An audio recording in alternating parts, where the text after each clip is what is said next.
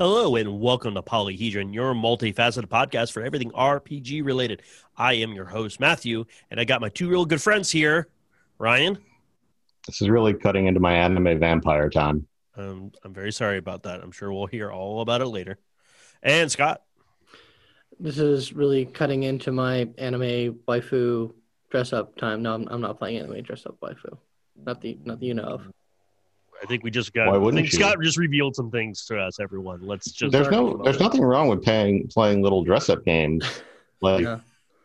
well, I mean, most Soulsborne games are just dress up games. That's true, you know. It's called Fashion Born and Fashion Souls. Like Yeah. your stats don't matter that much in that game. Like on the armor side, you can look good as fuck. It's way better to look good. Same for Code Vein. That's fair. I just booted up Ghost of Tsushima in the Game Plus mode, and I'm like, oh, I need to look really cool in my stuff. I had like 5 outfits I went through depending on what I was getting up to. Yeah. Like I had like the horrible ghost, like the true ghost, like all white with red. Yep. I had my big armor thing going on when I'd have a nice hat. Yep.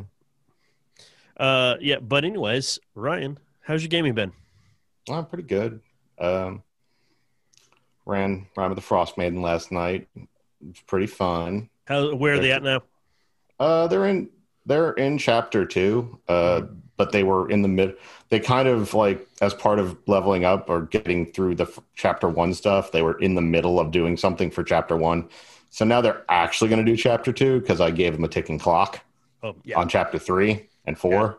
Yeah. So it's like you can do these things whenever you. I mean, I'm very upfront about it because of how Icewind Dale is set up. You know, you have to complete. There's certain milestones to give them, levels, and I just tell them it's like, listen, you can continue doing, the quests that you've seen thus far, but I'm gonna tell you right now, it will not level you. You can interact with it. I'm fine with it. I like running for you guys, but if you want, like, it's like I have a map of Icewind Dale for them, and it's like.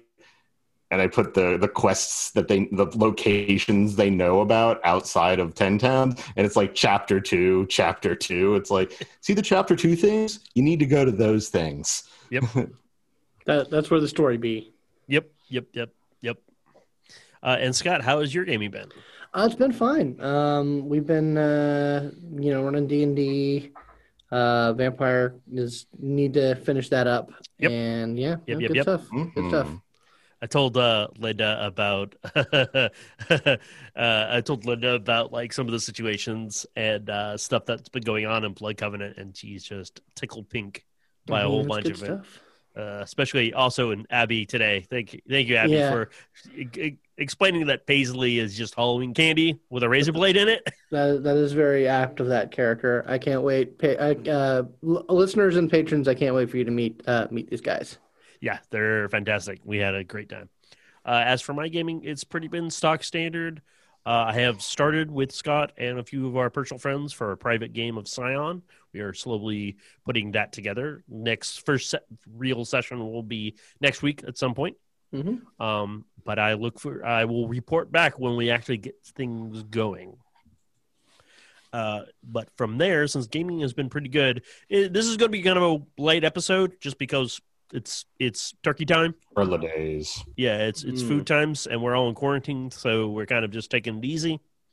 But regardless, there's still some news. So, Scott, would you like to do the big news? Yeah, sure. So, I mean, this is pretty old by the time of this recording. But I figure you'd like to hear our thoughts on it. Mm-hmm. Paradox / White Wolf / World of Darkness. They're referring to themselves as World of Darkness now, not refer to themselves as White Wolf, which okay, whatever. But they basically have made a bigger shift in how they're doing things, which that's happened a couple of times now.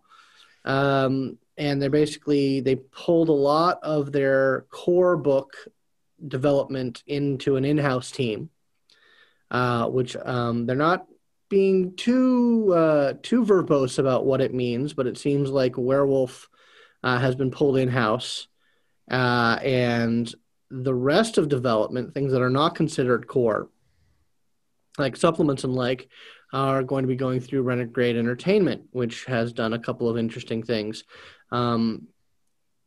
That's what they've said as far as how things are going forward in the future.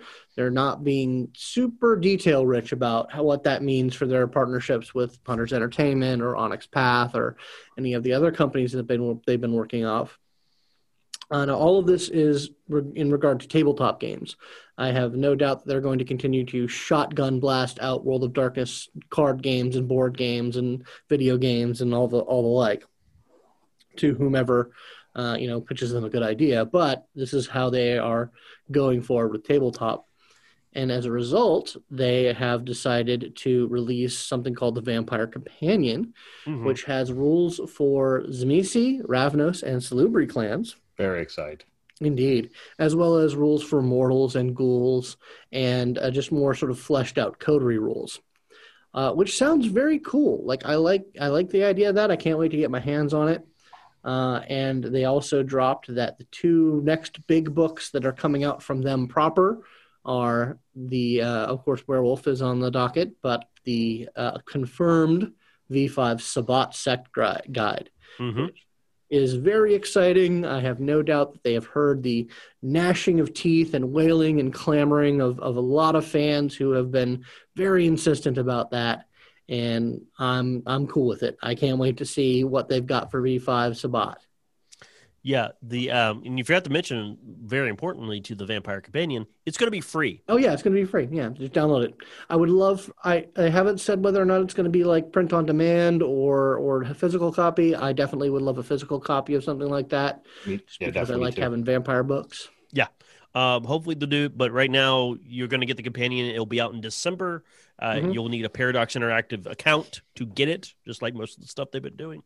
But you get it for free, which is great. That's a whole bunch of content that we've been wanting, and we get it for free, so you can't ask for more on that. Now they did do an interview recently on their official show with Matthew Dawkins and Dixie Cochran of Onyx Path, and they did basically say that at the very least, all of the books that were a part of the various stretch goals for Chicago by Night and Cult of the Blood Gods, those will be coming out. They haven't been canceled. They haven't had their approvals removed or anything like that.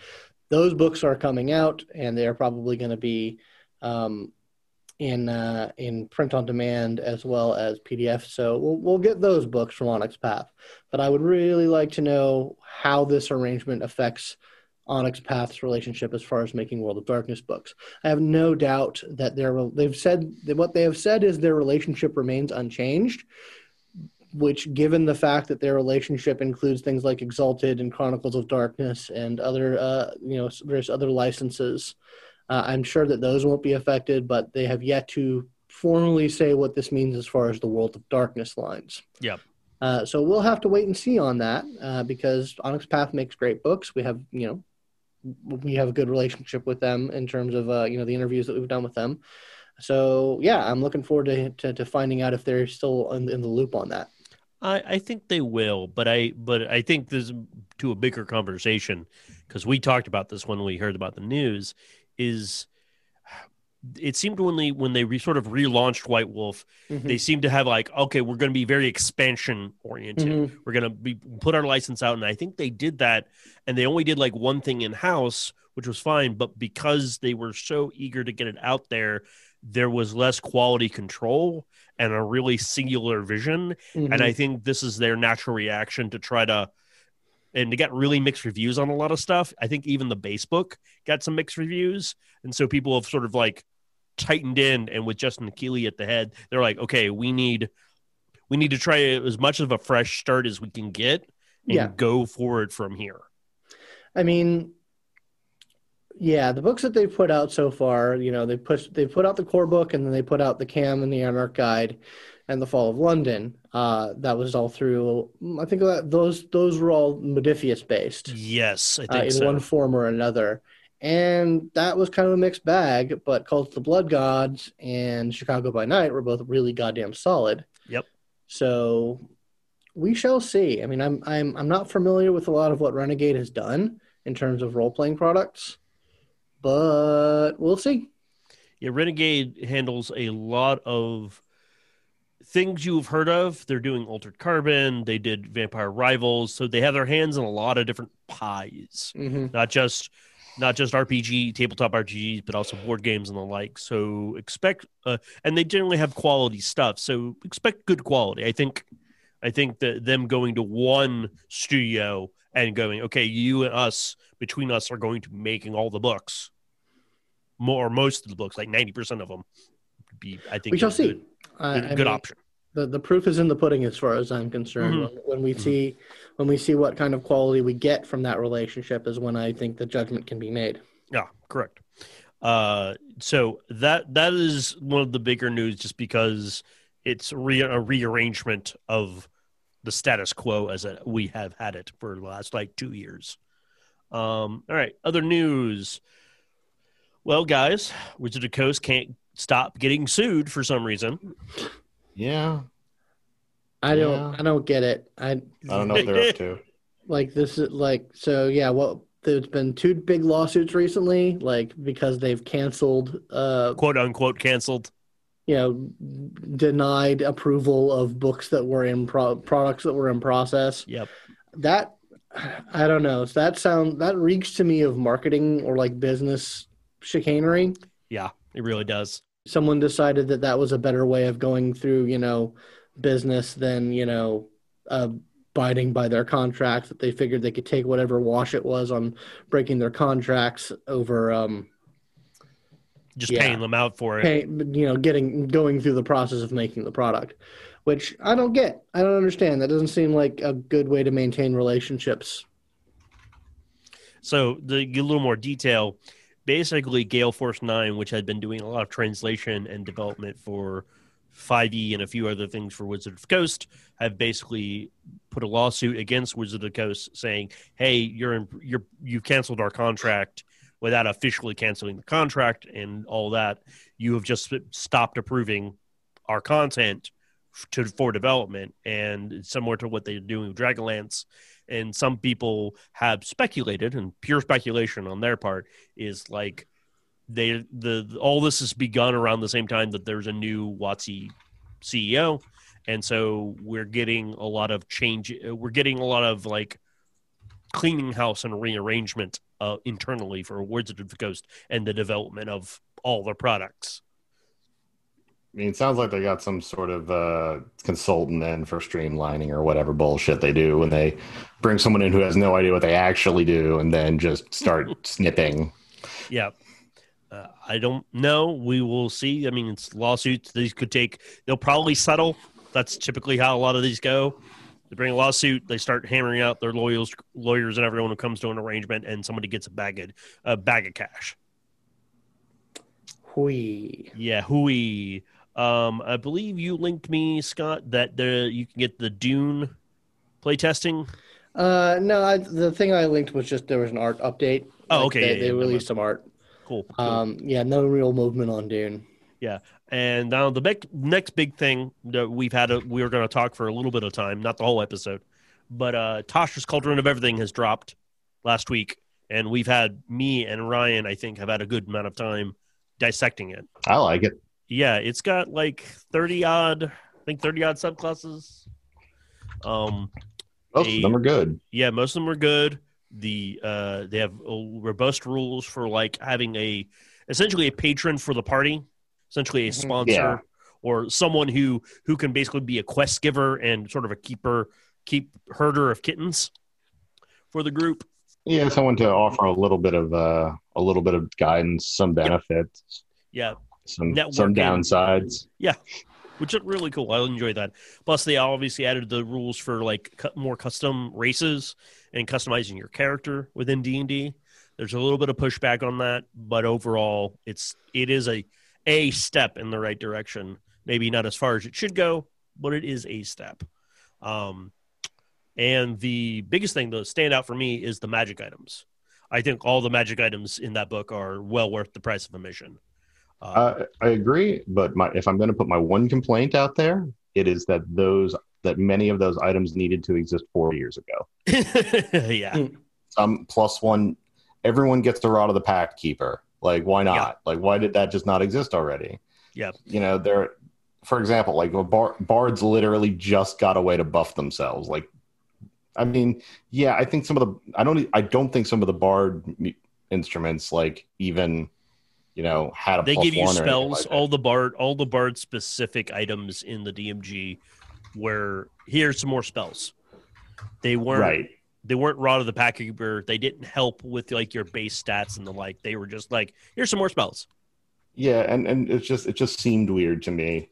You know, it's like, okay, well, for years, like they just never had any way to make theirs, you know, if you wanted to be a spell attack guy, what if you wanted to be a bard that attacks with spells? I know it's rare, but making the saves harder is actually like a big deal. And only one or two classes had a way to get a hold of that sort of thing. Yeah. And so with the magic items, what they've basically done is each one has been given a lot of almost every item in Tasha's requires attunement, and a lot of them require you can only be of certain class to attune to it. And they all do unique things based around the class that you're attuned. So, like, sorcerers are really cool. You put some blood in a vial and you attune to it, and you can get more hit points back. And it also helps you with, like, your save DCs and the like for your spells while you're doing it. Like, clerics have gotten some like that, and you get another channel divinity for free per long rest, that kind of stuff, while also helping. So, they've really fleshed out what needed to have happen. Oh, yeah. Like, as you may guess, like that's my weak ass problem with it. Everything else is just like yum yum yum yum yum. Okay, and I still like the items. So my one complaint, and this is I think a little more substantial, it's $50 to get the hard copy. It's half the size of Xanathar's. It's literally half the size. But it still costs $50. All killer, no filler, baby. True, I will grant you that. It is lean and mean. There's no wasted space in that book. There is always something cool in there. The only fluff or lore attack. Well, first of all, it's not a Forgotten Realms book, so yeah, like they're probably trying to stay away from any lore heavy shit. It's already weird enough to have Baba Yaga mentioned in as a D&D entity. Yeah. Right. It's because, Tasha's a Greyhawk character. Like she's an original OG, like first edition character, sort of. Her history's weird. Yeah. Either way, her marginalia is very entertaining. Yes. She brings some much needed snark into everything that she talks about. And that's also a good little like charming thing in that book is that all the little notes that she leaves are all funny. They're all interesting and they're all funny. And she's not like an asshole or anything. She's snarky and generally kind of positive. Yes. About everything. She's like, who doesn't love magic items? Yeah. Well, my favorite, I think, is the Twilight Domain. Yeah, this is a religion I can get behind. One that's all about mood lighting and nightwear. I was like... No, the battlesmith is the winner for me. She's like, they have the entire power of creation at their fingertips and they use them to make kitties and puppies. I think I understand these people. Yeah. The whoever they got to write the in-game content, the dialogue essentially for Tasha, A+ in my book, because they did a really good job. So like we said, it's really good. Unsung hero of that book. Monster diplomacy tables. Yeah, I was gonna. Monster diplomacy tables. They give first of all, they give hey, how do I roll lore on this monster? They actually give the actual mechanical roll on how you do it, which is unshockingly 10 plus their CR, but it gives you each skill as associated with each monster type that you would appropriately roll. And this is just for people and this is nice stuff to just have offhand, so you don't have to worry about it or think about it, right? Of course, most people wouldn't know. It's like, okay, but you don't. Most of the time it's Arcana, right? Like most people go for Arcana, but it should be religion sometimes. Yeah, like undead. Undead also, can be Arcana or religion, depending on what angle you approach it from. And it also gives a random, 4 desires of each type. If you randomly encounter one and the PCs want to try to deal with it, like communicate with it instead of murder it, it will be like, okay, we'll roll a D4. This is what it wants. Don't have it. Well, guess what? Well, what they say is like everything that you encounter wants something. And if you can provide it, if you want to do diplomacy, if you give it what it wants, it's going to give you advantage on the roll. So they sort of gamify it a little bit in that give it some, give it some meat besides just like give it a binary little situation. social combat, Yeah, a little social something, yeah, which is great. I think that they need. It's smart because this is also in the same section that session 0 starts out. Yeah. So this is all the hey, here's some stuff that probably has always that should always be doing. Always offer them a way to talk through it. Well, okay, don't always offer them a way. Sometimes they got to fight. I do that all the time, but most of the time they can talk through it. Yep. It's not always about stabby murder, stabs. Yeah, and exactly. And they also in the GM section they have sidekicks, which are essentially 3 micro classes. So if you want to have like NPCs that are not as powerful as normal PCs, but fill a role in the party, you can do it. Or you can have a player be one of these. If you want a very stripped down, simple approach to characters, you can play one of the 3 sidekicks classes, and you'll have fun.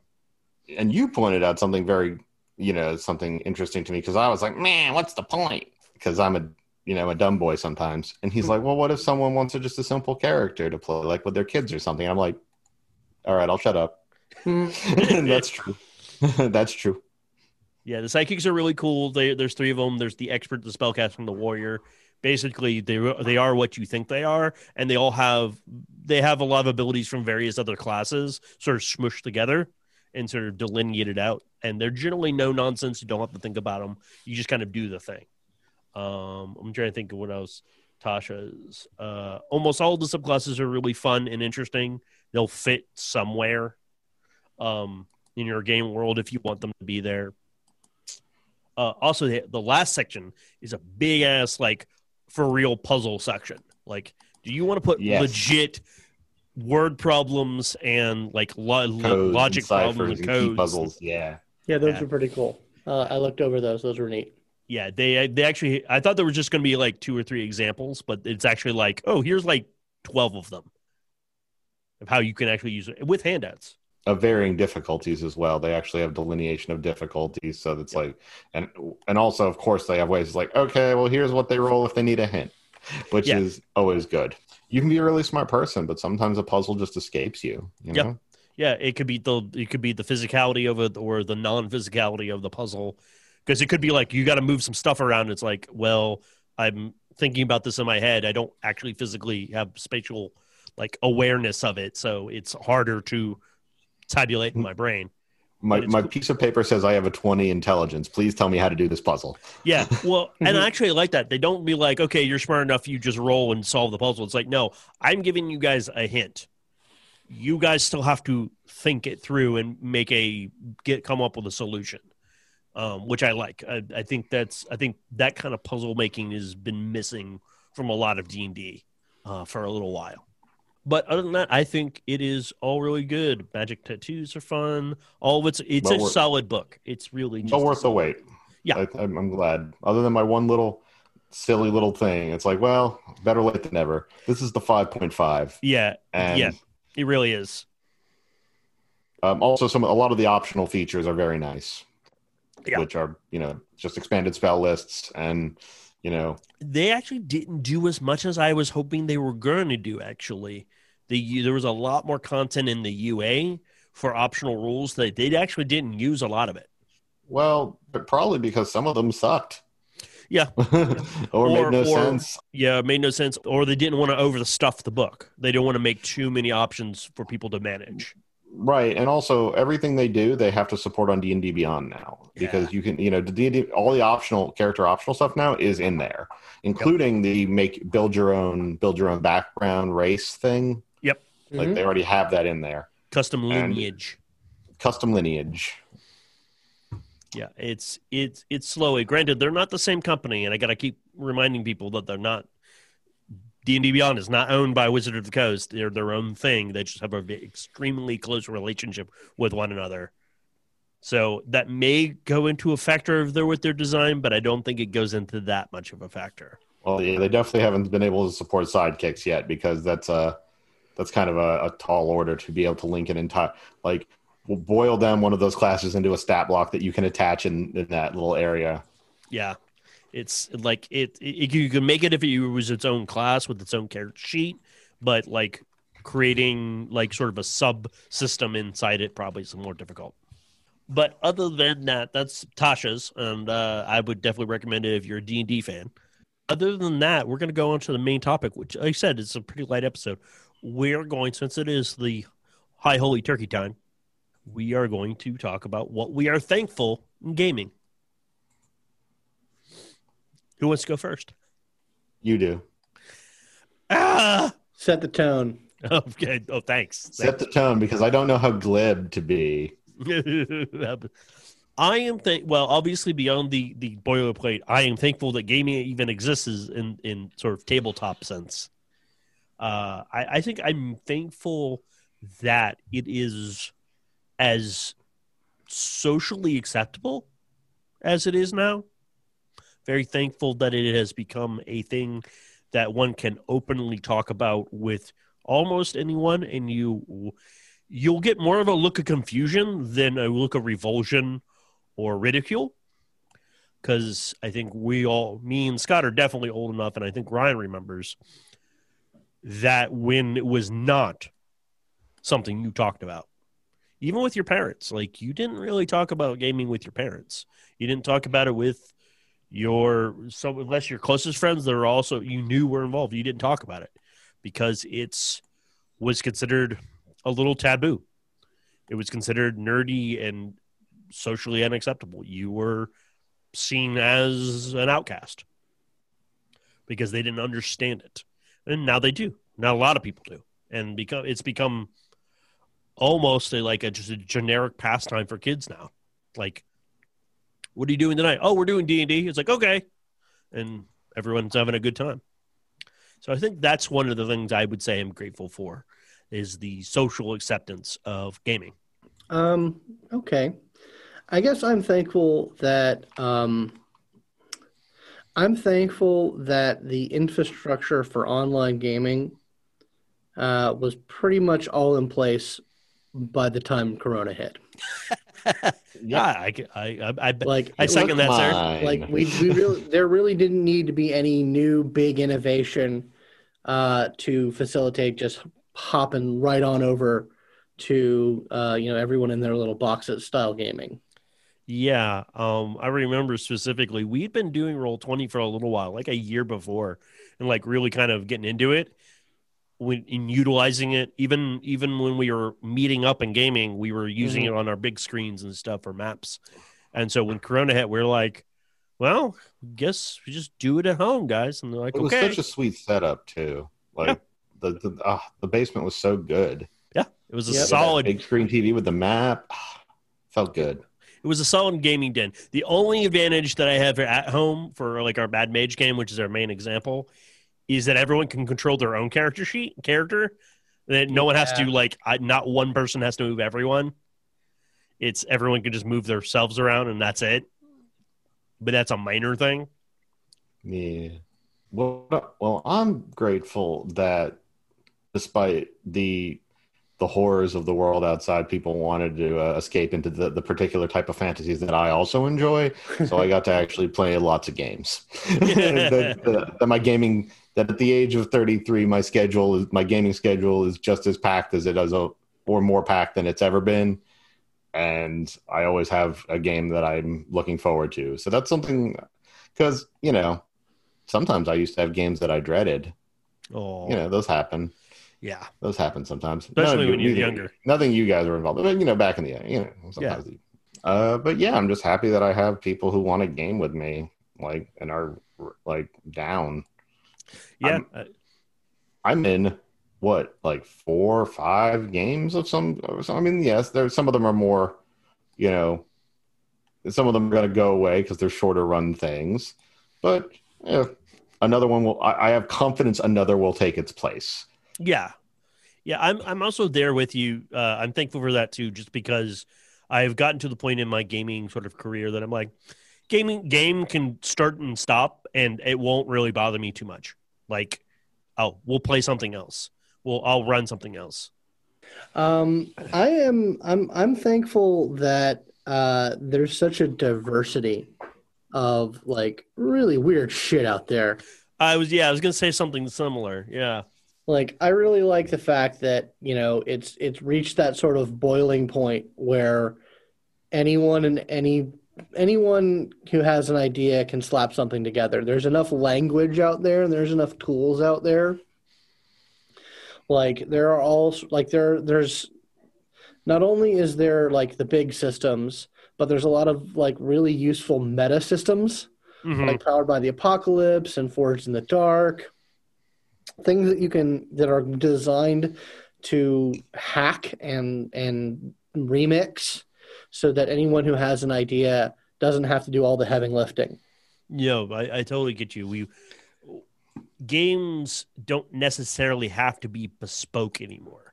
You can take something more general, and if it's the right flavor and it's the right attitude that you're trying to go for, you can get something. You can get something that you need. Like I consider it like the renaissance of game development.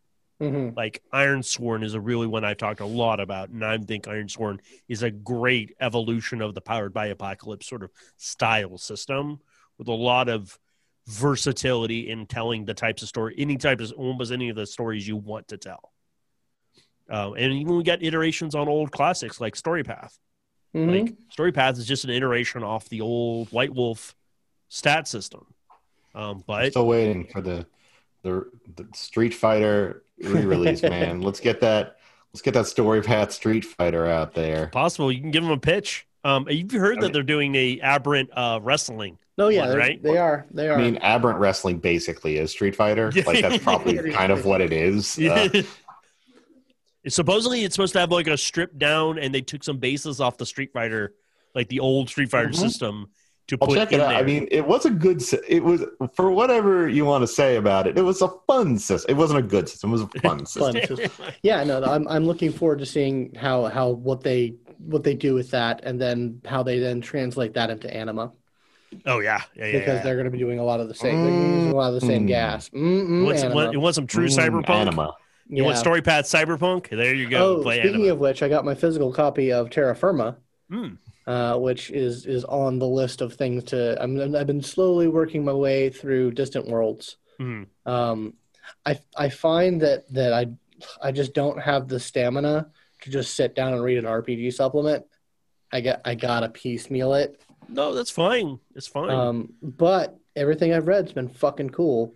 Yes. But back on the theme, I'm also thankful that we've reached a point with a number of different companies, like D&D and Storypath and a White Wolf, some of the older White Wolf properties, where we have things like the Storyteller's Vault and the DM's Guild, and the Storypath Nexus, places where people can put out their own material, and distribute it, and get some money, and get credit, and get their name out there. I think that's a really positive step in terms of once again getting more people involved in game design and giving people the opportunity to get their name out there. I had a lot of mixed feelings about it when I first heard about it, because I felt it was, in my mind, it was like, oh, this is just a cheap way for them to make money and basically get, I wouldn't say free content, but like getting, like, let's say the DM's Guild. It was a way to get your name out there, but you felt like you were almost giving your content, your creativity to the company. Yes, they make some money off of it, but ultimately they own it. But in the end, I thought, well, somebody's got to start somewhere, and you've got to make a name for yourself in some way. And it's always been notoriously hard to get into the RPG writing industry, just because there's so few slots for it, and you've got to basically know the right people, and they got to like your stuff. And this is a way of making stuff that people can like. It puts you out there, and if it's good, then it has a good opportunity of getting some numbers up there and getting you noticed. And that way, you can short circuit some of the pitfalls of the old boys, like we would go out for a drink at a con style of networking. Yes. Which we had discussed before. Yes. But I like that. I think that's a great direction for things to go. And, hey, it might not be an entirely equal equal relationship, but it's better than nothing. And you do have a lot of freedom with as long as you're following their rules for how the content. Yeah. And I've read them; they're not super. They're restrictive, but not super. So, as long as you stay within the draw within the lines, as it were, it's fine. You can come up with some really innovative ideas and really come up with some content. Like hell, I've been talking about Aberrant so much and talking to people on Discord. I've like slowly putting some content together for Terrence, like the Terrigen, because I don't know if we'll get like a Terrigen faction book or anything like that in Aberrant. I mean, well, I think it won't be a Terrigen faction book. It might be like, because we're not getting like Psi Order books. We're getting the Psi Orders, right? And we got Earth. Yeah. So I think we're probably going to we might get like Terrigen / Project Utopia, like the like, two sides of the coin. Like a faction book or something like that, like where it's just like yeah. I'm doubly thankful for that. I totally agree with any of that, in the diversity of the stuff, and and then I guess I'm also thankful, in part and partial, to a lot of the Let's Plays out there. Anyone can be entertained by role playing now. It's a very minor, but it's still but still present sort of professional sort of way of getting your way into the entertainment industry of like doing Let's Plays, like showing people your content. I think we've hit a saturation point, but that's okay. It happens. Things change and evolve all the time. But I do like it how it has facilitated all that acceptance that I said earlier in it. And I enjoy that people have gone out there of their way to try to showcase gaming to others. So I'm definitely thankful for them, those people that were willing to. Yeah, say what you will about Critical Role. It got it out there. Like, it got it out there in ways that not a lot did before. Nope. Like, even like Acquisitions Incorporated, like, that was a very niche thing. That did not make the market penetration that Critical Role achieved. And, it took actually Critical Role to get it more attention on AC Inc. Mm-hmm. Like, that's how it grew, because Critical Role grew the hobby. I mean, big time. So yeah, no, I'm thankful for that. I'm thankful for that's an opportunity. I'm busting my hump to try and make that work for me, but it wouldn't even be a thing if it were for the pioneers of it. Absolutely not. Right. I'm thankful that people still want to listen to us talk about this shit for 4 years.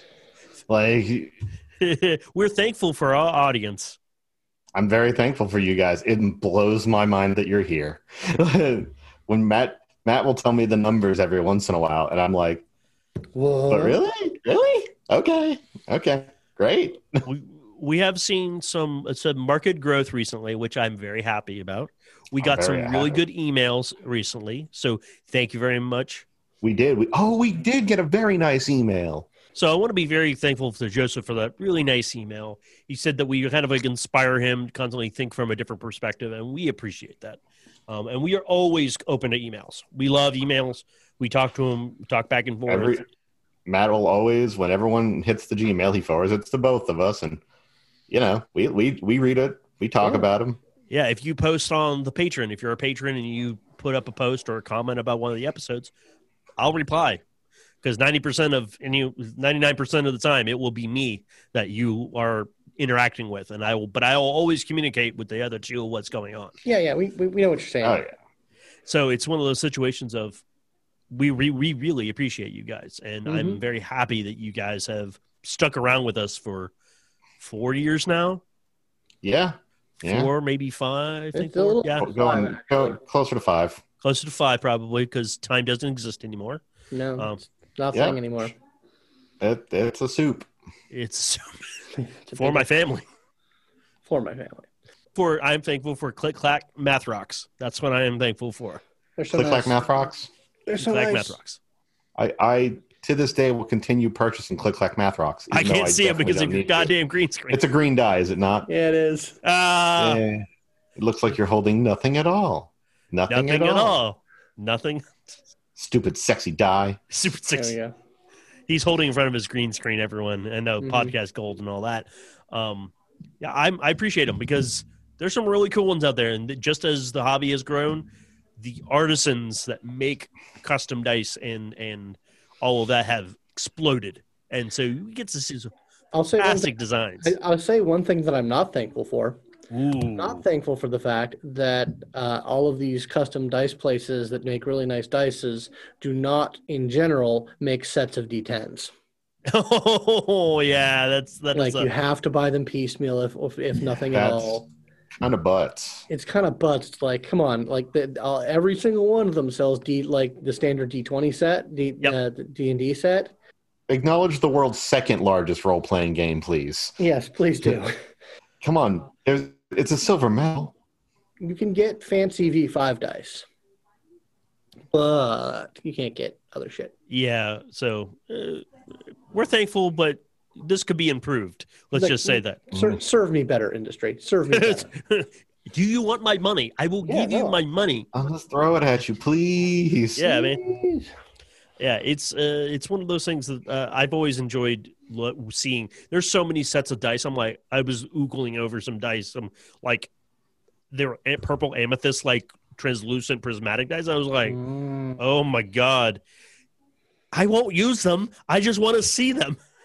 I use them for Rime of the Frost Maiden because I don't have like a character sheet or anything there, so I don't even use the Beyond dice roller. Yeah. It's nice to have my nice little dice tray, you know. Mm-hmm. Oh, I'm thankful for dice trays. Yeah. Well, I mean, we can expand upon that. I'm thankful for all the nifty bits and bobs. Yep. You know, when the hobby hit a certain level, people realized that they could make money selling knickknacks. Yeah. And I like knickknacks. I am also very thankful for all of the – actually, this is a shout-out to people like us that do this podcast, but also everyone who puts out their own creative energy, like teaching and giving instructions for the little things that they do at their game. Mm-hmm. Like Matt Koval does a whole sequence of how he runs games, and he's very emphatic. Like, this is just my way, my experience, my wisdom of gaming, but by no means does it work for everyone. Also, people who are like, here's how to make a cool, like, nifty initiative tower thing that you want to do. It's like, okay, that's cool. Thank you. I appreciate that. Weird spell markers. Everyone all the positive people helping everyone else with the rules, like on Reddit or Discords or Facebook or however they communicate, just like being a nice person and explaining rules or ideas to each other to help everyone get a kind of a commonality in the culture. So everyone sort of gets on the same page. I appreciate that. Thank you. Thankful for people being cool. Yeah. I don't know. We're pretty thankful for a lot of things here at Polyhedron. Obviously, our patrons, we're very thankful for you guys. We're thankful. Yeah, big time. I am personally thankful of my two friends here in Little Black Boxes, Ryan and Scott, for being with me on this long road of over 100 episodes. Yeah. 110 episodes. Oof. This will be 121. Jeebus. What? Jesus, fuck. It feels like we just did our 100th. Yeah, we did. But it was COVID, so it doesn't exist. Time's a fallacy. Time is oh my not God. real. Yeah, it's kind of a fuck. So yeah, we're almost to a quarter of our 200th episode, as it were. Guess we'll just keep doing this till one of us dies. Yeah, we've hit that hump where it's like, should we stop? Yeah, now we can keep going. We're pretty comfortable with what we're doing, and I'm happy with the content. We haven't gotten any angry emails about our continued decline in quality. No. Well, I'm thankful that we haven't had to activate the funny voice clause. Yes. Yes. I was just about to say we didn't. I have yet to have to activate my funny voice. For new listeners, it means we haven't had any shitheads like give us an email or a tweet or something silly or a bad review and like just lambast us for something stupid. Because if they do, and I've made this clear since basically the first episode, I will dox you. No, I'm not. I won't do that. No, I will, however, read your message to us, and I will do it in a very stupid voice. Yeah. I mean, and I know when you're being serious. So, if anyone out there tries to send us a fake mean message, I'll know. And then you won't get the funny voice. You won't get the funny voice. You won't get it. Nope. We'll just be sad. We'll pretend to be really sad and hurt. Yeah. We're role players. We know how to fake it a little bit. Yeah, I mean, I'm just thankful for everyone here, and I'm very happy that we've been able to do this. We've had ups, we've had some downs, but we're on a really good stride. I love all the actual play stuff we've been doing. I'm eager for some of the stuff in the future. I've already got an idea growing in the back of my head for me to finally run something because, I'm a chicken shit, and that's just what happens. Well, it's your turn, so. Yeah, I did it. I did it. Here's my big reveal, everyone. I'm mostly a player, not really a GM. Is that so, Matthew? And the thing about GMing is I get really excited for a thing to run for about a month. Yep, I seen it. And then it goes away, and it just evaporates. Your bubble pops. Mm-hmm. I've been grinding this fucking Star Wars shit for a year, my man. I ain't a storyteller. I know.